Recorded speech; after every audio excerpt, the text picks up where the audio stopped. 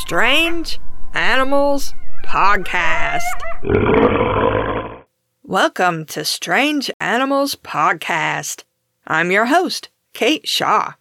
It's the first week of Invertebrate August, and we're heading to the ocean for our first episode. Let's jump right in with an episode about sand crabs, a couple of sea slugs, and an octopus mystery that was recently solved. Thanks to Elizabeth, my brother Richard, and Llewellyn for their suggestions.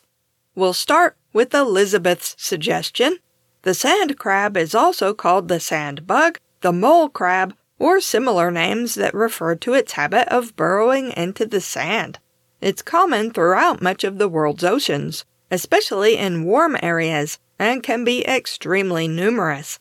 It's also sometimes called the sand flea, but it's not the kind of tiny jumping crustacean that bites, also called the sand flea.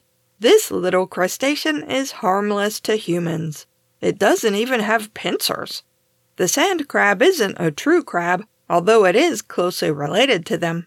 It's gray-brown and has a tough carapace to protect it when it's washed around by waves and to help protect it from predators.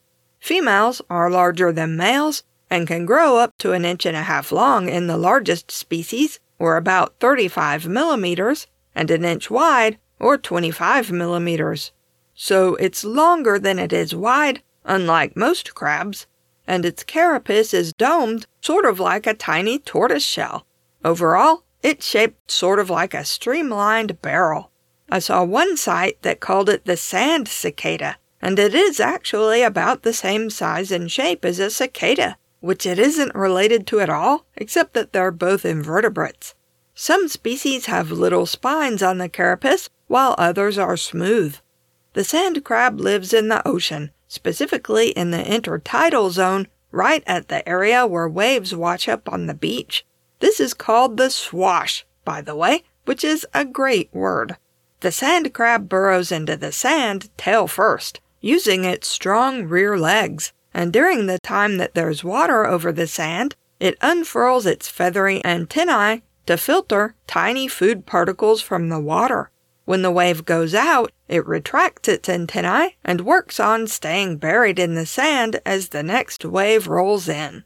In some species, males are very similar to females, but smaller. In other species, they're tiny, barely 3 millimeters long at most, and even as adults, they resemble larvae.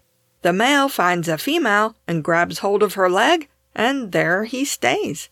I tried to find out more about this, but it doesn't look like the humble sand crab gets a lot of attention.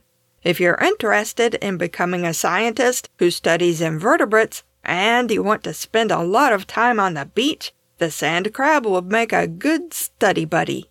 Lots of fish and birds eat sand crabs, and people do too. In many places, they're considered a delicacy and grilled as a snack. This isn't surprising, since they're related to other crustaceans people like to eat, like crabs and lobsters. Next, let's learn about 2 strange sea slugs.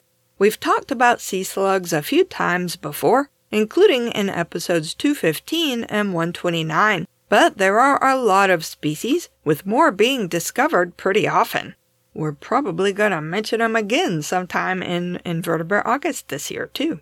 Llewellyn sent me a link ages ago about a sea slug that's related to the sea bunny, which we talked about in the Cutest Invertebrates episode, number 215.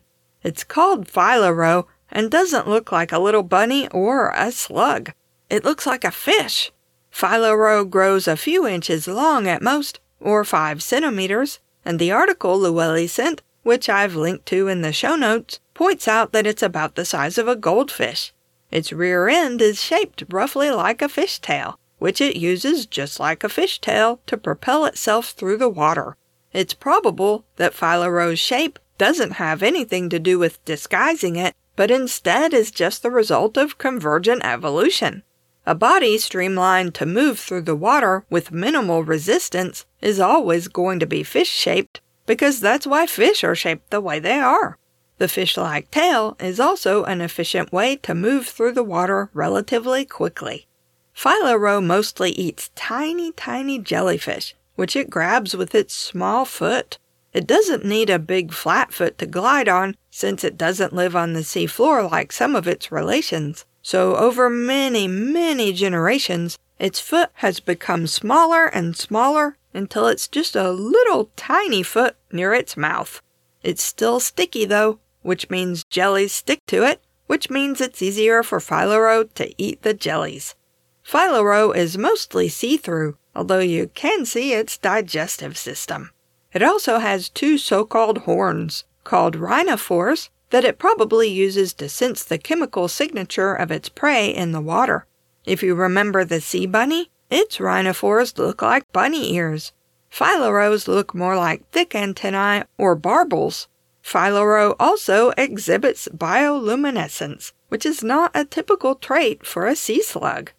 My brother Richard alerted me to another sea slug a while back, this one referred to as the Deadpool slug. The reason why it's called the Deadpool slug is lost on me because I haven't seen that movie or read the comic book, and I don't want to. But the sea slug can separate its head from its body when it wants to, and it just grows a new body. The old body eventually dies instead of growing a new head. The Deadpool slug is one of a type of sea slug that we talked about back in episode 129, about the blurry line between plants and animals.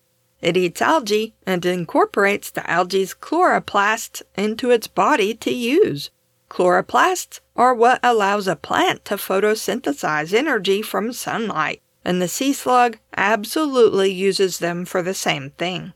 Researchers think the Deadpool slug uses the energy from photosynthesis to regrow its body, even though it has no digestive system after it separates its head from its body. The big question is why the Deadpool slug wants to grow a new body in the first place. It doesn't seem to be a defensive strategy if the sea slug is attacked.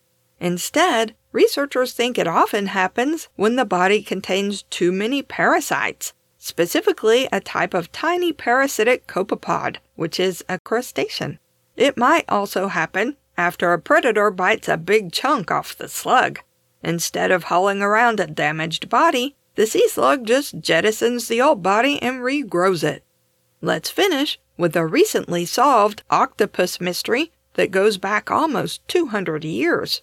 In 1838, the United States launched a scientific expedition throughout the Pacific Ocean and parts of the Atlantic that lasted 4 years. While it was mostly for exploration and mapping of places seldom or never visited by outsiders, the expedition also brought along a team of scientists and artists to document and study all the animals and plants they found.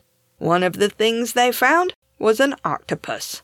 The scientists didn't fish the octopus up themselves. They actually bought several of them at a fish market in Brazil. It was red with little white spots all over it, and not very big, although a dead octopus tends to shrink, especially when it's out of water.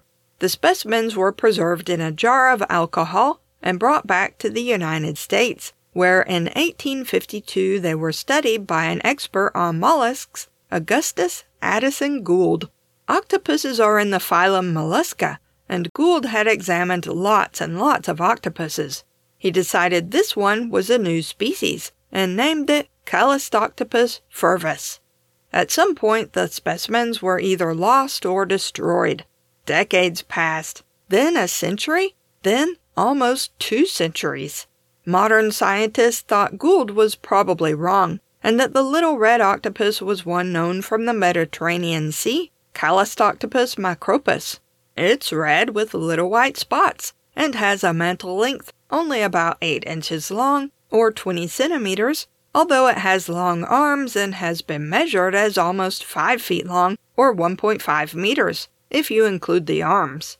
It lives in shallow water, where it spends a lot of time hunting for small animals that live in coral or in seagrass. It's sometimes called the grass octopus. Then a graduate student in Brazil named Manuela Dutra was studying octopuses, and part of her research involved talking to local fishers. They told her about an octopus that lived in shallow water and often buried itself in sand to hide, which is why they called it the sand octopus. They also said it was generally only seen when the wind blew from the east, and was more likely to be out and about during the new moon. Naturally, Dultra wanted to find one. She asked the fishers to keep an eye out, and in 2013 she was given a freshly caught specimen. The biologists at Dultra's University identified the octopus as C. macropus, the grass octopus. Dultra wasn't so sure. She noticed a lot of differences that seemed significant and decided to do more research. She and her team gathered genetic material from specimens the local fishers caught, and sure enough, it was different from the grass octopus. At the same time, researchers in Mexico had also found a sand octopus that they thought might be C. furvus. When Dultra compared her specimen's DNA profile with the DNA profile from the Mexican octopus, it matched. The discovery is still very new and isn't accepted by all scientists yet, not until more studies are completed. The sand octopus appears to be rare, and once it's definitely identified as its own species or subspecies, and we learn more about it, we can do more to protect it. You can find Strange Animals Podcast at strangeanimalspodcast.blueberry.net. That's Blueberry without any E's. If you have questions, comments, or suggestions for future episodes, email us at strangeanimalspodcast@gmail.com. If you like the podcast and want to help us out, leave us a rating and review on Apple Podcasts or Podchaser, or just tell a friend. We also have a Patreon at patreon.com/strangeanimalspodcast if you'd like to support us for as little as $1 a month and get monthly bonus episodes. Thanks for listening. We'll start with Elizabeth's suggestion. That's my middle name. Why can't I say it? Until it's just a little tiny foot near its mouth. We're not talking about a foot like a person's foot or even like a cat's foot. If you think about a snail or a slug, the flat part that sits on the ground, that's called a foot. I think I've talked about this before. When I was little, I thought when my teacher talked about the foot of a snail, I was very confused because I had never seen a foot on a snail. So when I would draw a snail, and I specifically remember doing this, I would draw a pretty accurate snail, and then I'd remember it had a foot, so I would draw a little foot underneath like a person's foot, sticking out from the actual foot of the snail. I might draw one and put it in the show notes so you can see the foot of the foot.